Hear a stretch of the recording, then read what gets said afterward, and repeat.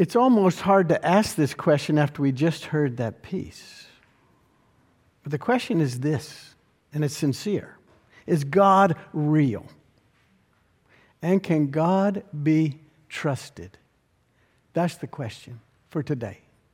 Is God real, and can God be trusted? These questions emerge from deep within our hearts, even as we gather in this beautiful and sacred sanctuary and link our lives to all those who've gone before us and strive to live by faith and serve God in this city. These questions are sincere. Is God real? And can God be trusted? And these questions come lately for me as we've been dealing with this lingering pandemic and the new fears and the new uncertainty that comes with more variants. These questions emerge for me after we have more school shootings. These questions emerge for me as we know about loved ones and church members who continue to face very uncertain circumstances, or perhaps new diagnoses or despair because of what's going on in their lives and in the world. These questions worry us as we think about climate change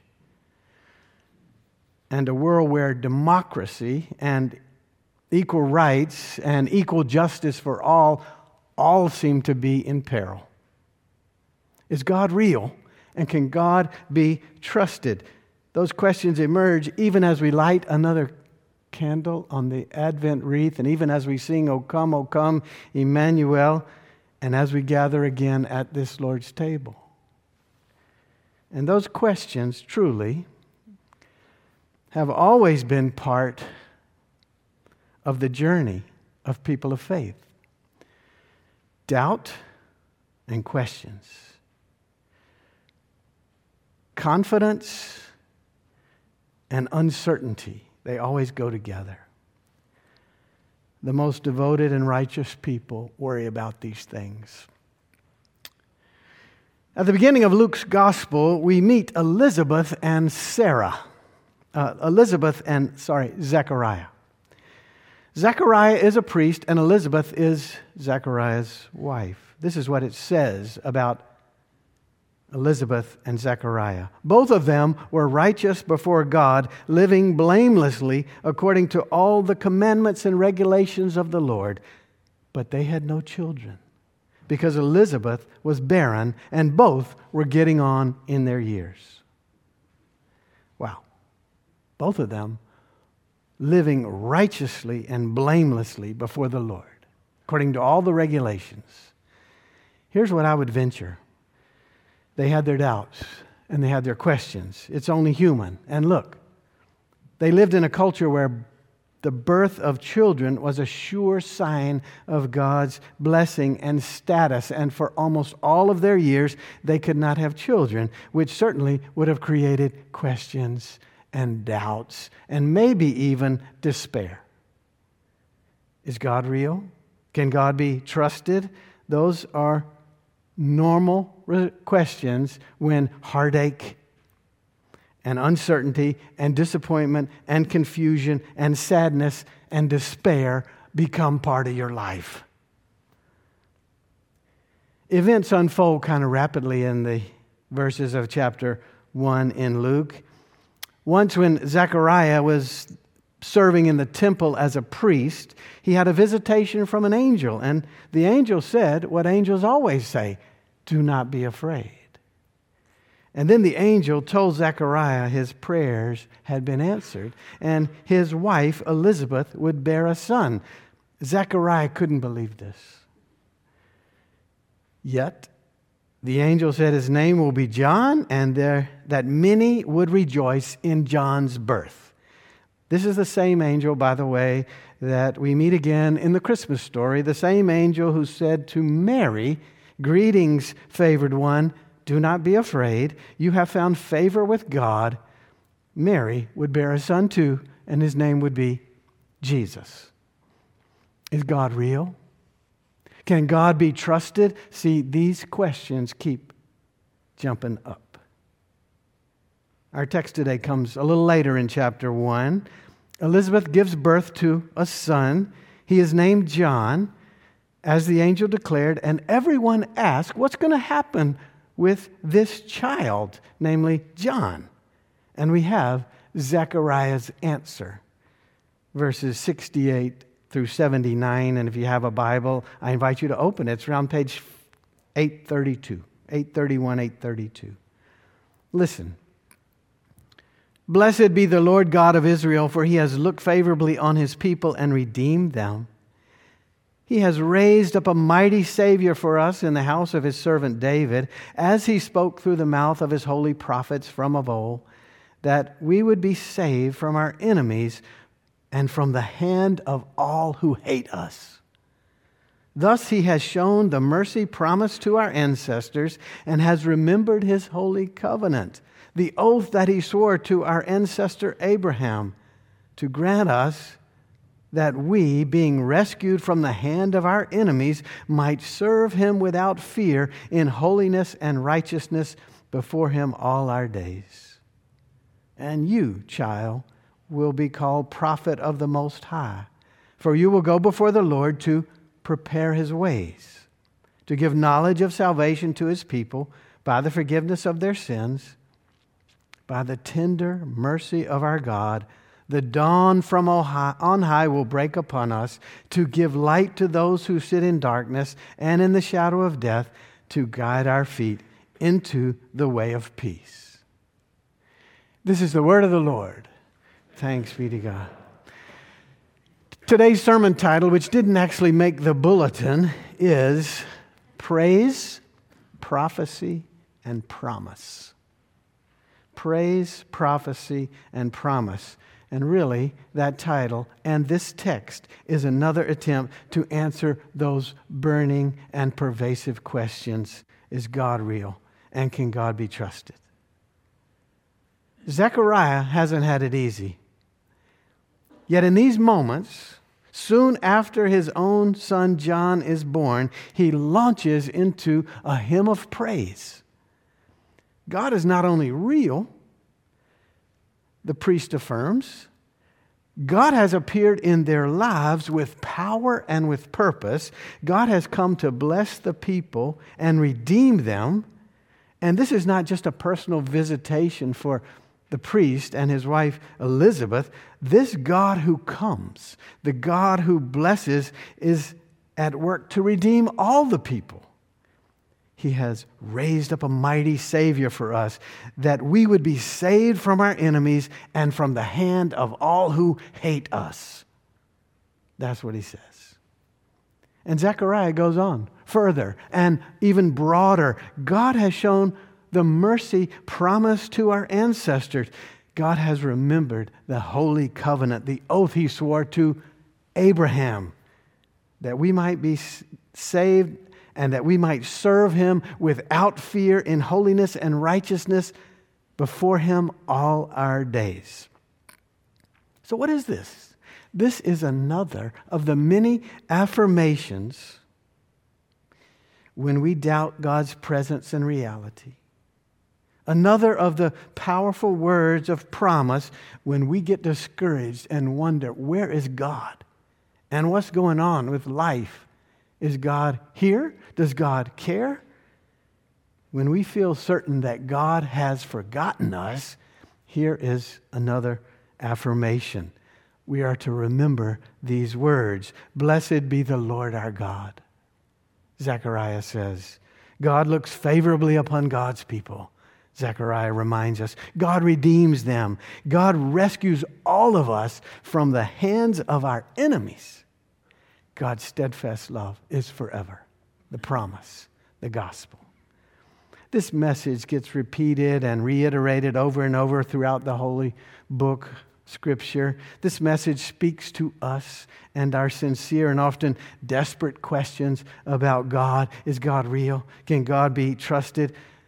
God looks favorably upon us. God redeems us. God remembers the holy covenant that he made with Abraham. God's ways prevail. God's rule is forever. This is especially important for us to hear in these days. And wherever and whenever life gets discouraging, even overly burdensome. Our own Hannah Garrity, who usually sits right here in the first row with her family, one of the founders of Sanctified Art, also the one who designed these awesome Advent banners here. Hannah did a painting this season.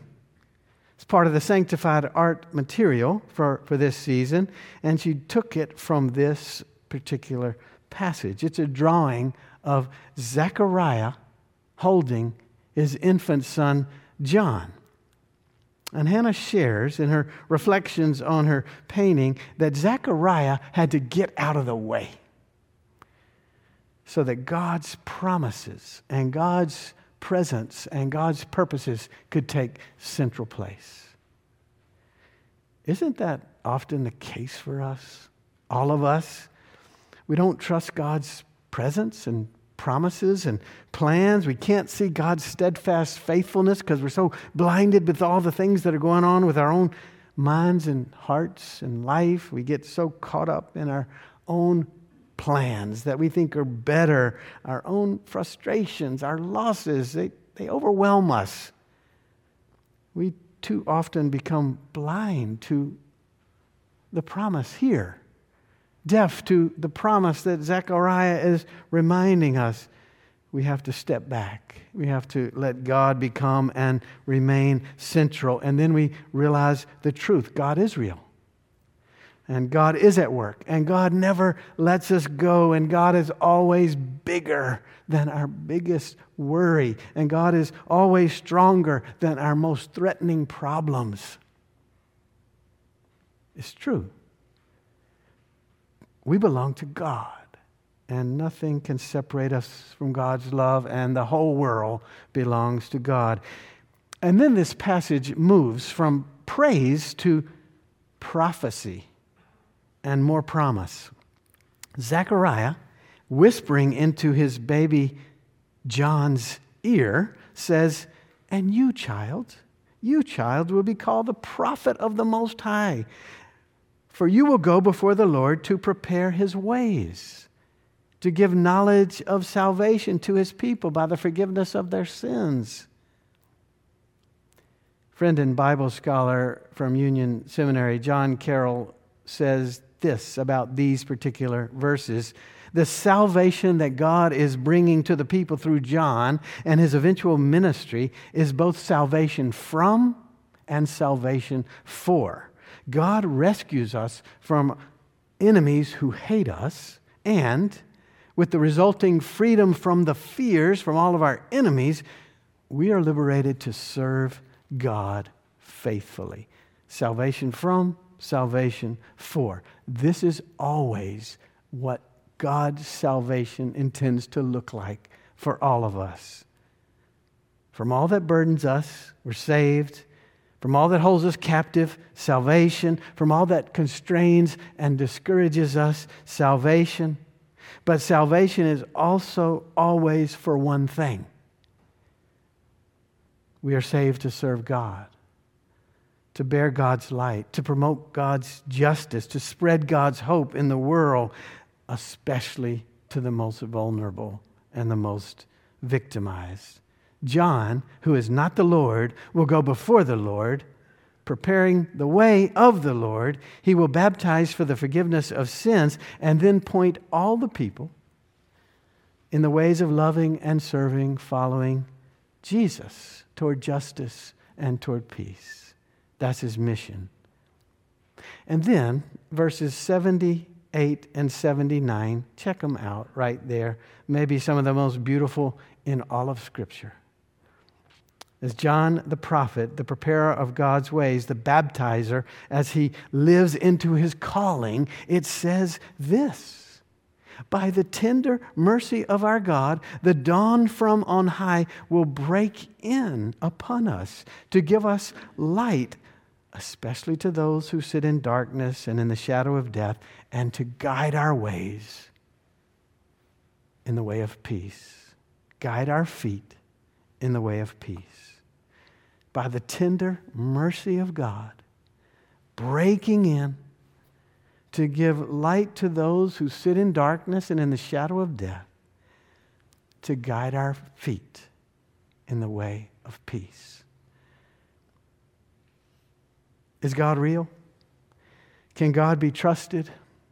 Here is a prophecy and a promise that's not only beautiful. This message, this promise, is absolutely inspiring and hopeful to all of us today. Zechariah affirms that John and Jesus will bring about all that we long for, all that we most need, all that we're desperate for. And we need to hear this. I need to hear it.